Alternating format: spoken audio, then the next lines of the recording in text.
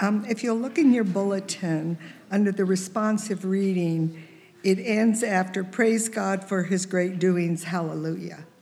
I have to admit, Sharon had this all done and I changed it on her and she reran it for me. So I really appreciate that. I welcome you here on this beautiful Easter morning. Thank you for making the effort to be here for the early service. Last Sunday, we began Christ's last week on earth with Palm Sunday, and it was made especially sweet for me by our children singing and waving palm fronds. And then we moved forward to Good Friday. It was a thought-provoking time that we spent together reliving those last few hours of Jesus' life. And now today, we are celebrating Christ's resurrection. What a wonderful promise that gives us all. This morning, I would like to read a few verses from Mark 6, 1-7. When the Sabbath was over, Mary Magdalene, Mary, the mother of James, and Salome brought spices so they might go to anoint Jesus' body. Very early on the first day of the week, just after sunrise, they were on their way to the tomb, and they asked each other, "Who will roll the stone away from the entrance to the tomb?" But when they looked up, they saw that the stone, which was very large, had been rolled away. As they entered the tomb, they saw a young man dressed in a white robe sitting on the right side, and they were alarmed. "Don't be afraid," he said. "You are looking for Jesus the Nazarene who was crucified. He is risen." There's a song by Mercy Me that speaks to me. I imagine that this will be what it'll be like for me when I meet God and come before his throne. I would like to read a few words of it to you. "Surrounded by your glory, what will my heart feel?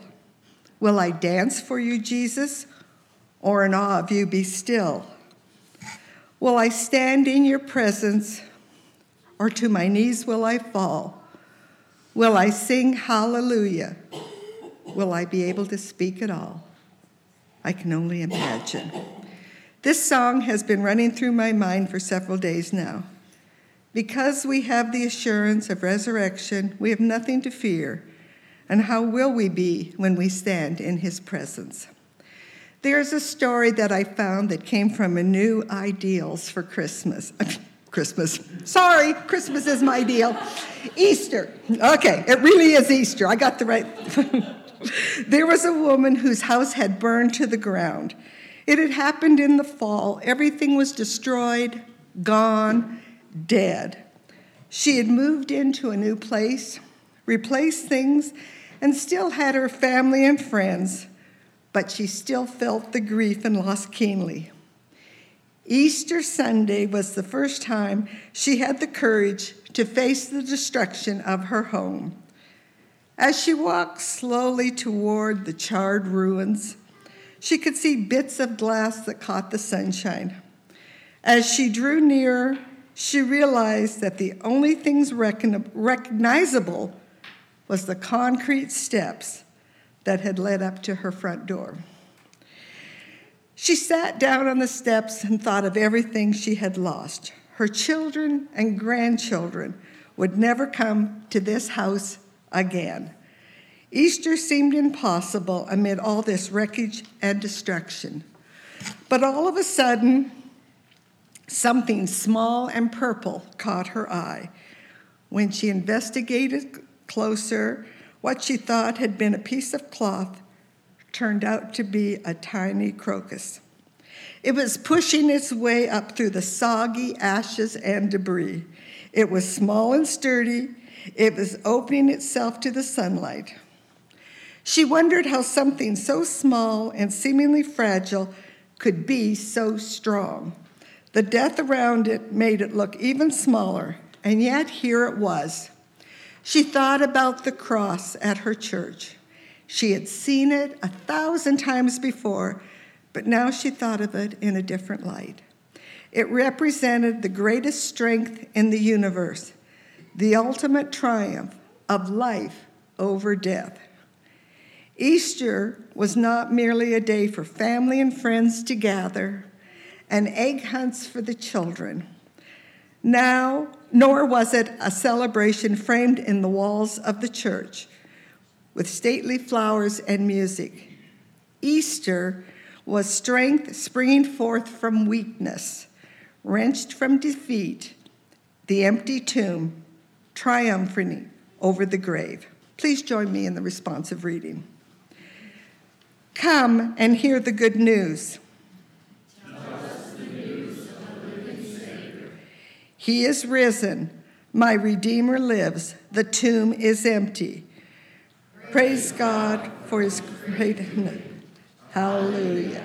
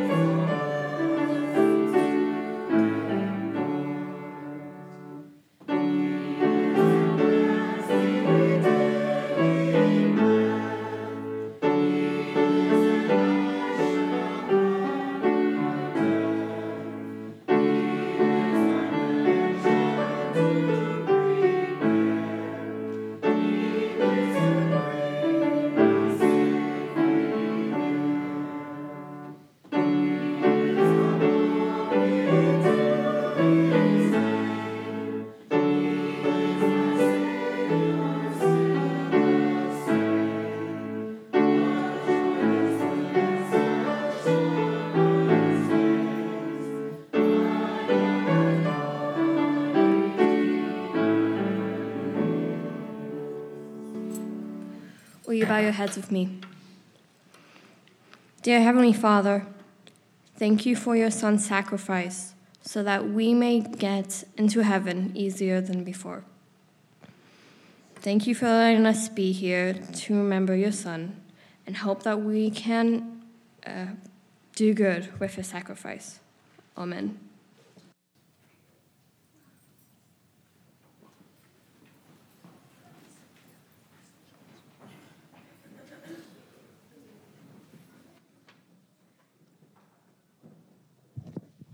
All right, can I have all of the kids come up and join me? And we're going to sit kind of in a circle. So kids on the floor here. Miss Avery's going to help me, so that's why she's up here. Can you sit down here? You're going to want to sit in the circle because I have some things to pass around. So if you're not on the floor in the circle, you might miss them. Okay? Right here, Banks. Banks, right here. All right. So we have been talking about the exciting news of Jesus, his resurrection, right? And that he has risen from the tomb. And this is something that we hear about every year, but I have a really cool story to tell you guys, and it's about a boy named Benjamin and the experience that he had through all of these things that we've been talking about the last few weeks, okay? And I have some things that we're going to pass around and talk about, so be ready.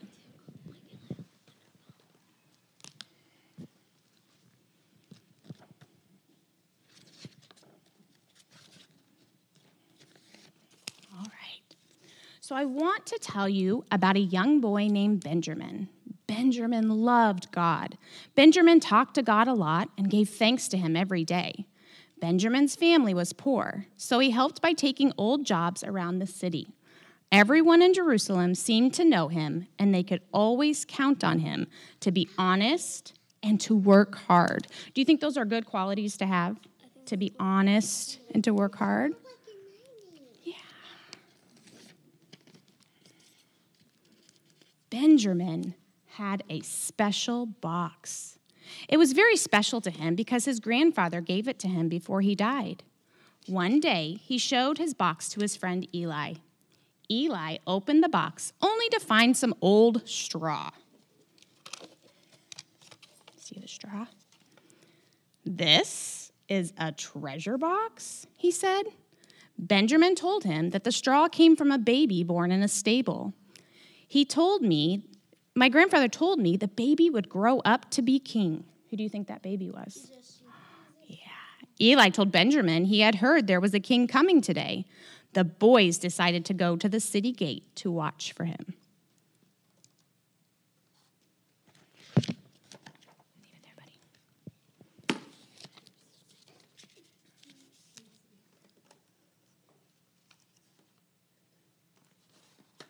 All right, so this is the first thing that we have. We're going to open up this egg because this is something that's important about the story.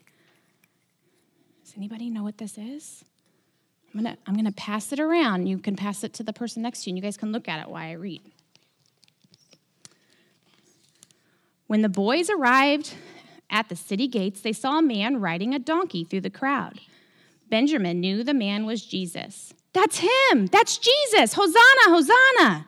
Benjamin knew it was Jesus, but couldn't understand why the king rode on a donkey. A man in the crowd told the boys, Jesus rides a donkey because he comes in peace. Somebody's child is having a hard time listening. Jesus rides on a donkey because he comes in peace. Jesus has come to set us free. As Jesus and the donkey rode, Benjamin reached out to pet the donkey. A small tuft of hair came off in his hands that night, and he put it in his treasure box. So, Bronx, can you put that in the treasure box once you get done? Right. Just leave it. No. All right, here's the next thing we're going to pass around.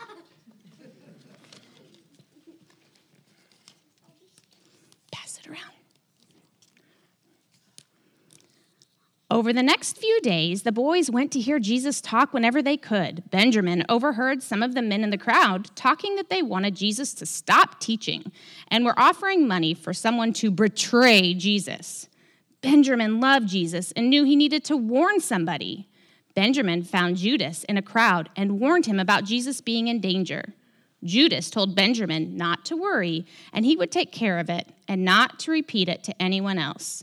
Judas handed Benjamin a shiny coin before he left. That night, Benjamin added the coin to his treasure box. All right, here comes the next thing.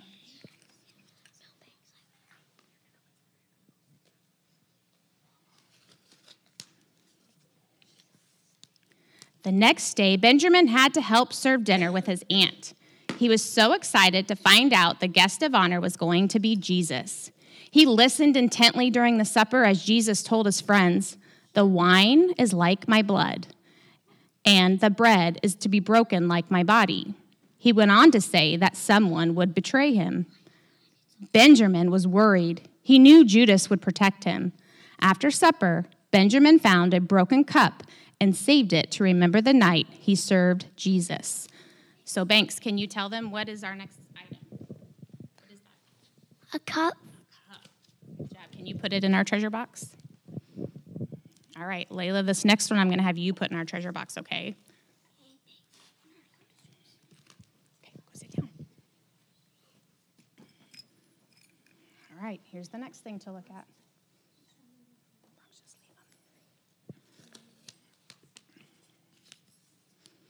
Later, Jesus and his friends left to pray. Benjamin followed so he could watch from afar and pray too. Soon, soldiers had shown up and were taking Jesus away. Benjamin tried to stop them, but Jesus' friends said they had to let him go. Benjamin knew he must pray that God would take care of his friend Jesus. So Layla, what did we put in Benjamin's treasure box? What did you put in Benjamin's treasure box?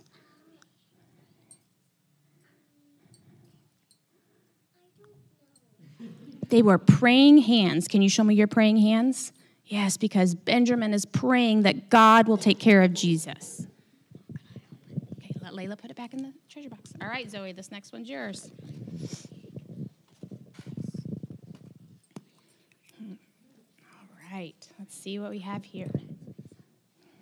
Banks, after you get it, give it back to Zoe because she's going to put it in the treasure box for us. The next morning, Eli told Benjamin that they had locked Jesus up. Everyone was saying Judas got a bunch of money to betray Jesus.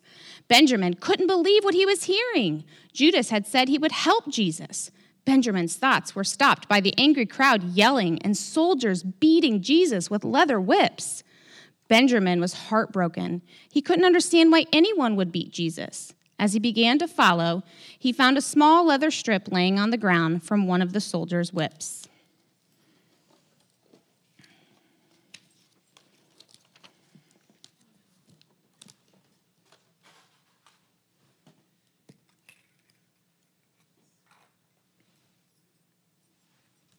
As Benjamin continued to walk and follow Jesus, he only saw the soldiers show more hatred towards Jesus. They shoved a crown of thorns on Jesus' head as others beat him with sticks. Benjamin's eyes filled with tears. He couldn't understand what was going on. His head fell in his hands and he began to pray. When he looked up, Jesus had moved on. He walked over to where Jesus had been and picked up a sharp thorn from his awful crown. That night, he placed the leather strip and thorn in his box and cried. All right, Banks, can you put the thorn in his treasure box? What do you think those are? Mm-hmm. Eli rushed to Benjamin, letting him know the news that Jesus had been crucified. Benjamin ran to the hill where Jesus was. He couldn't bear to look up at his friend and instead looked at the ground where he found a large spike like the ones they were using to nail Jesus to the cross. Benjamin sat on the hill with some of Jesus' other friends and prayed, "I'm sorry, God. I'm so sorry." Why do you think Benjamin is saying that he's sorry? Because he died. He's sorry. Well, yes, but he's feeling guilty because he knows he told Judas about that people wanted to betray Jesus, and he thinks that he's the reason. Do you think God is mad at Benjamin? No. Banks, can you put them in the treasure box, the nails?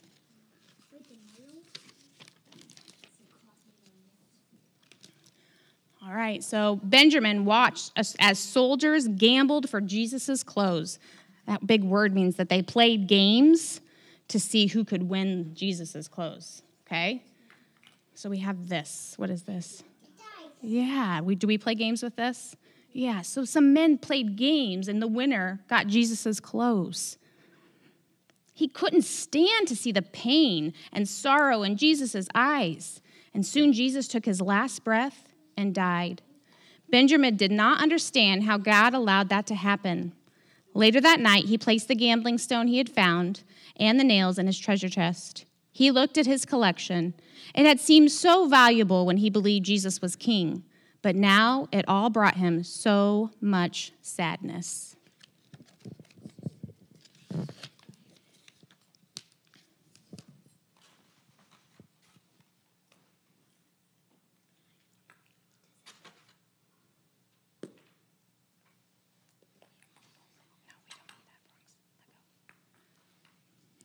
Eli ran to Benjamin the next morning.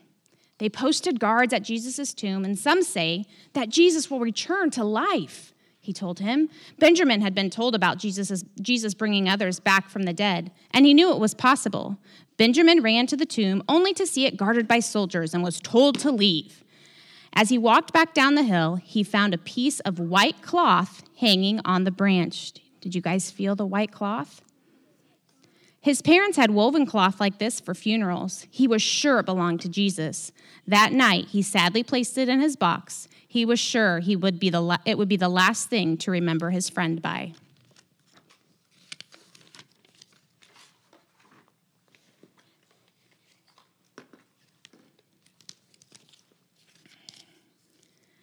Early the next morning, Benjamin was at the market. He heard a girl shout, "Jesus has risen from the dead! The stone has been moved!"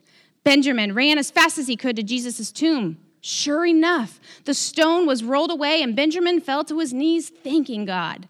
As he ran home to tell his parents the good news, he picked up a sharp piece of broken rock from Jesus' tomb. What a treasure this would be for his box.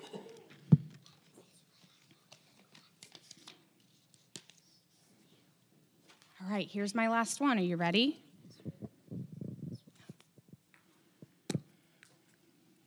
What's in it? The tomb was empty, and Benjamin knew he had to go share the good news of Jesus' love for all of us with others. Benjamin used his treasure box to tell the story of Jesus to everyone he met. The treasure is really Jesus, because what Jesus did on the cross, we can all be forgiven by forgiven by God the Father. So I have a little prayer, and then I have something to give you. Dear God, thank you for letting us find special treasures in our lives. But most of all, we thank you for sending us the greatest treasure of all. Thank you for sending us Jesus. And help us to be a good servant for Jesus. Help us to tell everyone we know about the good news. Amen. So I have a really exciting surprise for you. Are you guys ready to see what it is? Yeah. Okay, ready? Isn't that amazing? Oh. Well, guess what? You guys are just like Benjamin. You're going to take this egg, and maybe you can go home and even put the word Benjamin on it and Jesus on it and kind of remember this story, because I want you to go throughout life finding things to put in your treasure box. And it doesn't have to be real things. You can think in your head, or at night you can think about what you're grateful for and your blessings. And I want you to fill up your treasure boxes, so that when you meet your friends and you meet new people in life, you can tell them all about Jesus' love and the sacrifice he made for us. And that's why we celebrate him today. Can you guys do that? All right, you guys can come pick an egg and then go back to your seats. Thanks for hanging out with me.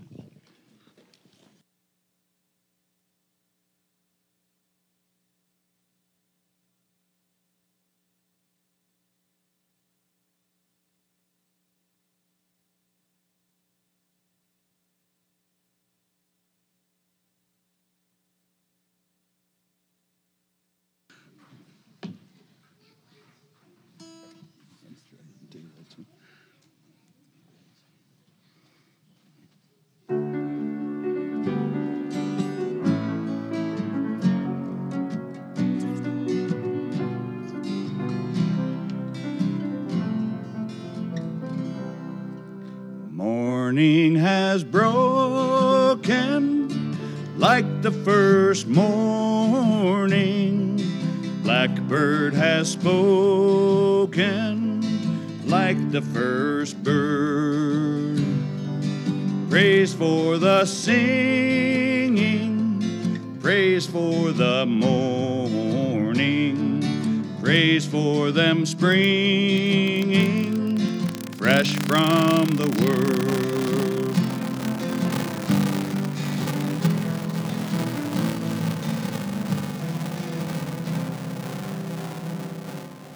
Sweet rain, sunset from heaven, like the first dew fall on the first grass. Praise for the sweetness of the wet garden, sprung in completeness where his feet pass.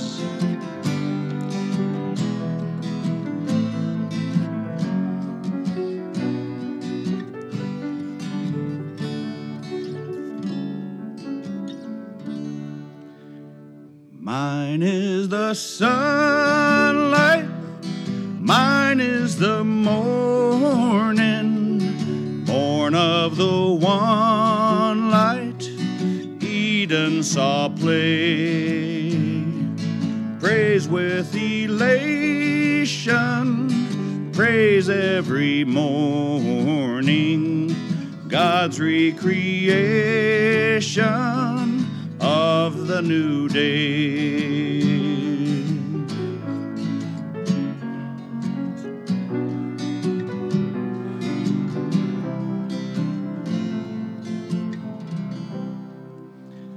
Morning has broken like the first morning. Blackbird has spoken like the first bird. Praise for the singing, praise for the morning, praise for them springing fresh from the world.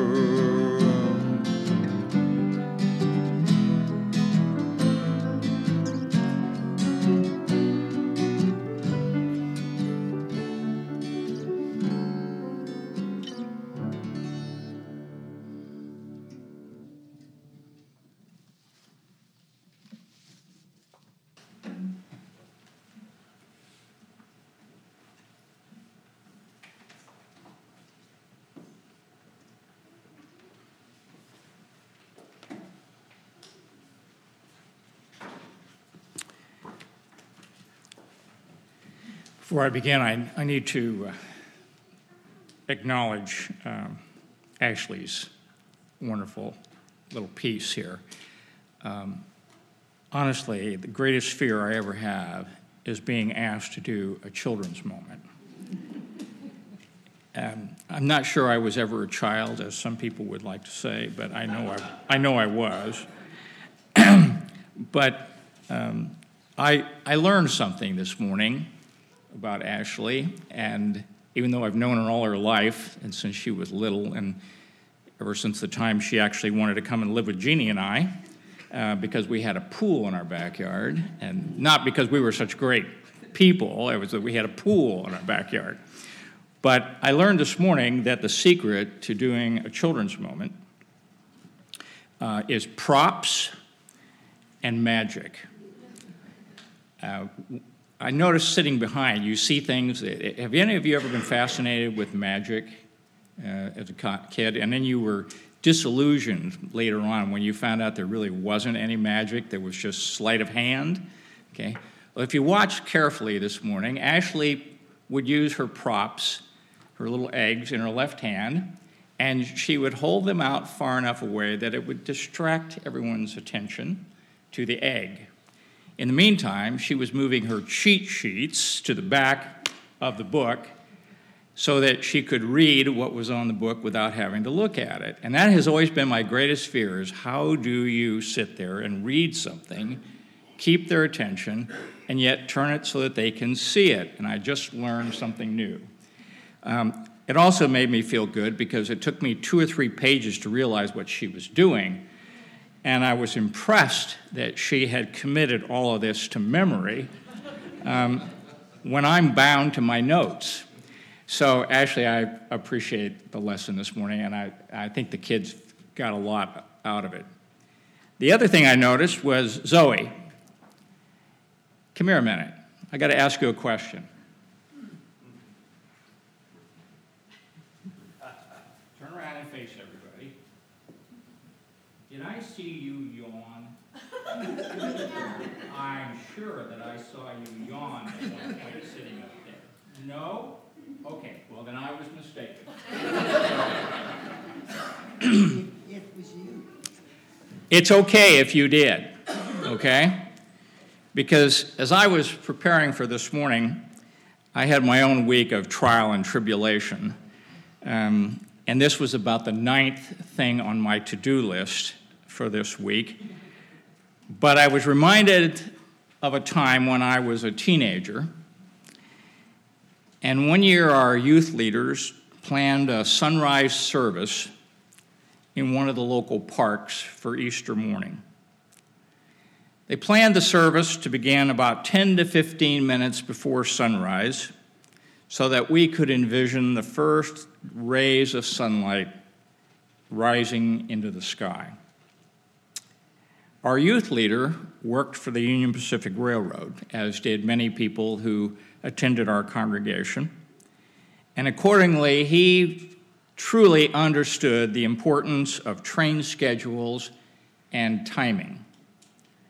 I'd like to make a note of the fact that this service began at exactly 8:30, as it was scheduled. Months ahead of time, he set out to work the projected service time, calculate the average time for people to drive to the site, to park, and walk to where the service would be held. He factored in all of the variables: stoplights, speed limits, needing gas in the car, not being able to find the keys, et cetera, and recommended that we all set our alarm clocks very early enough in order to give us plenty of time to arrive in advance.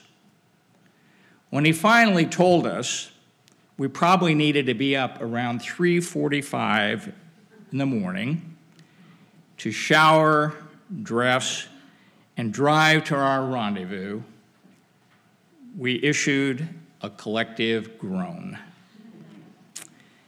and thought to ourselves, can it be an Easter sunset service? Typical teenagers. One even had to offer the remark that what an ungodly hour that was for church. Needless to say, the significance of the timing of the service was lost on most of the teenagers that were there that morning. Thanks to scientific research, we now know that dumb remarks by teenagers are attributable to brains that are only partially developed. It's ironic, then, that some politicians want to lower the voting age to 16. Imagine teenagers that now show little good judgment running the nation. But if that happens, I expect my grandchildren would be looking to change Easter to Monday so that they could get another day out of school. In any case, Easter weekend arrived, and we had all set our alarm clocks. 3:45, we all rose from our beds, dressed, and arrived at the location by 4:45. It was pitch dark, damp, and chilly. Our leaders appeared just a little too chipper for that early in the morning. But we attributed that to the fact that, after all, they were in their 40s. They were old and lacking any social life that kept them out past 9 o'clock the night before. With big smiles on their faces, they greeted us and told us how delighted they were to see us,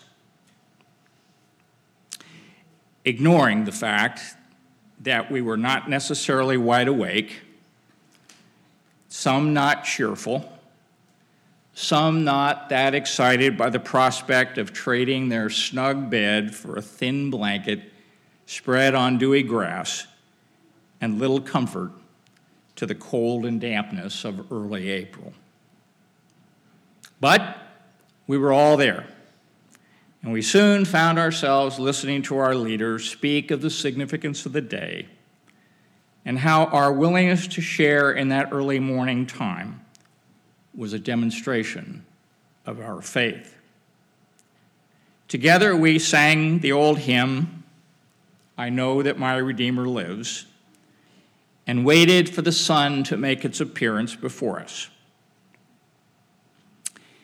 10 minutes passed, no sun. 10 minutes more, no sun.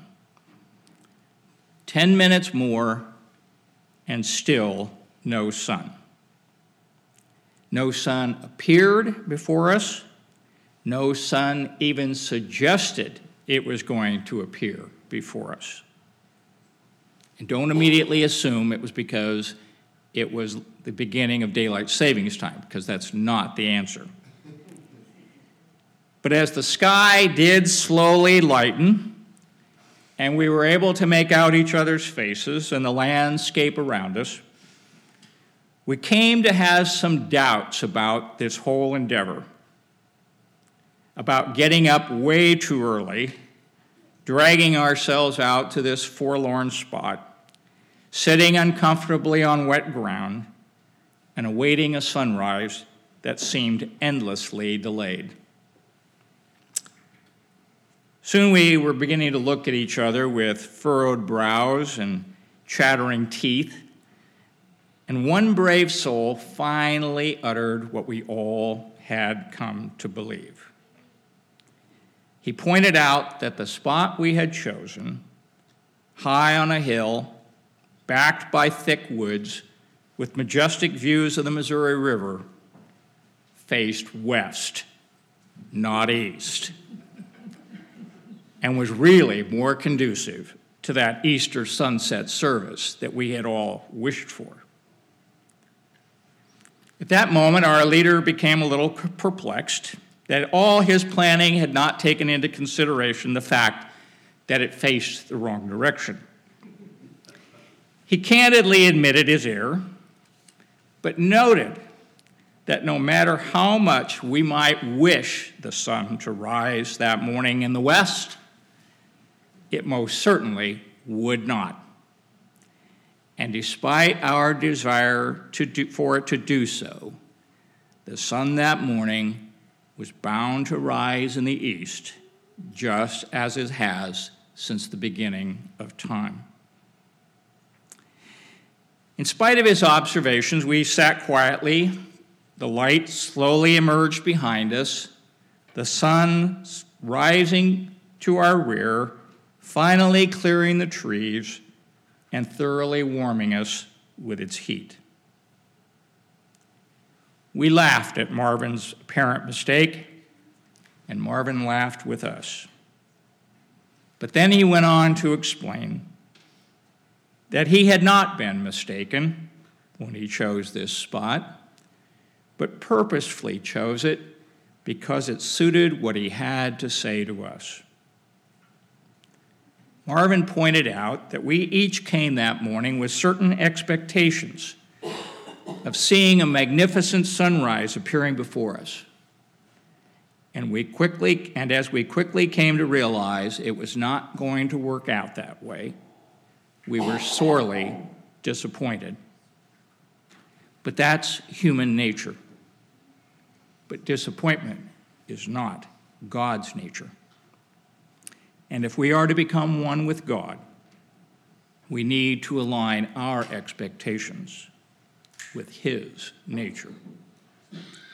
Marvin noted that God does not reorder events to simply suit the wants and needs of us.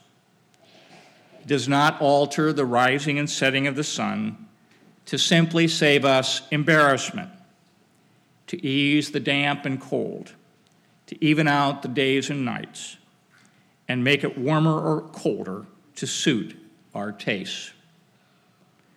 God did not part the Red Sea because Moses simply asked him to, but because it suited God's purposes to do so. The power to achieve miracles is not ours, but His. God does things in His own time and in His own way for His own reason. And nowhere is this more evident than it was in Jerusalem as the preparations were made for the Passover celebration several thousand years ago. At that time, there was a heightened expectation of some Judeans that great events were to transpire. Many of those that gathered in Jerusalem for the celebration spoke of deliverance that year, a long-held promise of the Israelites. Some went so far as to name the deliverer, Yeshua, an itinerant preacher from Nazareth. In the conversation of the people, Yeshua was portrayed as a deliverer, a social reformer, a magician, a heretic, a nationalist, a savior, an uncrowned king. Much was expected of him, but most were soon disappointed by the unfolding events of that time. They had come expecting great feats of power, even miracles, reminded of the prophecies that for generation after generation had been foretold of their deliverance, their salvation, their freedom, their power. But within a matter of days, most of those that had been rejoicing in the streets and proclaiming their support for him faded away into the shadows, disillusioned, dissatisfied, and filled with despair, disappointed that once again promises and prophecies were left unfulfilled. Yet those Judeans at that time, witness to the events, completely missed the important message of their brief encounter with God's plan for his creation. In the weeks leading up to Passover, many Judeans were absolutely certain that their promises, their prophecies, their expectations would finally be filled. They essentially believed that God was compelled to unveil his plan in a manner that suited the time and place and circumstances of mankind. So many of those that were there at that time failed to understand that God is ever free to choose as he might, to change his mind, to answer prayer or not, to make his presence known or to stand in the shadows, always to the disappointment of those who think that they possess some extraordinary power to compel God to do as they like. They fail to see that in the most meaningful lesson we might find in the life of Jesus was not the humiliation and death, but for all that we find the importance in that, we find the importance of abiding faith, that through disappointment and despair, we might continue to still find hope and purpose, that within us we have the power to redeem ourselves, to bring our life into harmony with God's purpose, and know, as did Jesus, of God's everlasting presence as we pursue those goals. That we, as individuals, as a portion of his creation, are called, like all the generations before us, who look to Jesus as their example, to be ever faithful and remain committed to his purposes.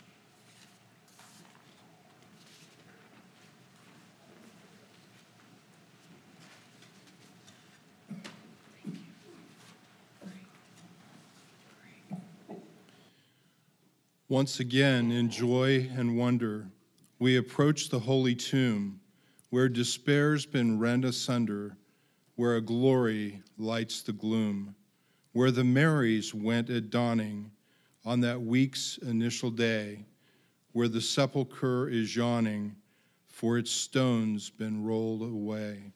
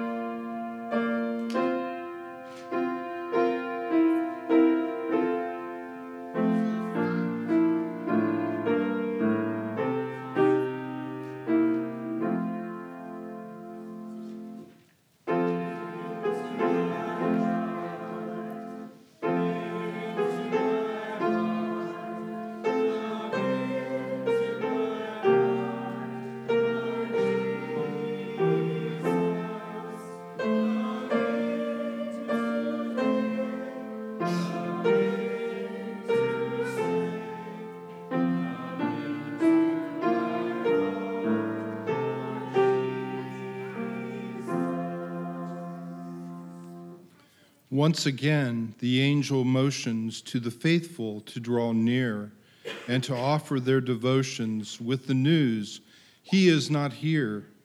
He has risen. Be not fearful. As he promised, he has done. Be not sick at heart or tearful. His great victory is won.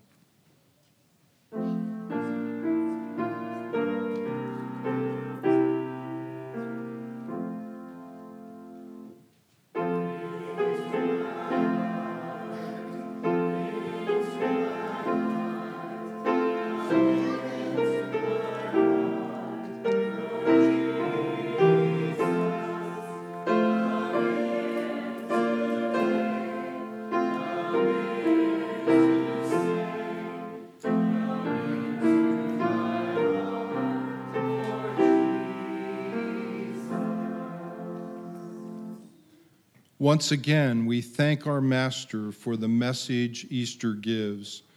Though there's heartbreak and disaster for each one of us who lives, we can glimpse eternal portals through a faith which makes it known that what it means the most to mortals isn't earthbound by a stone.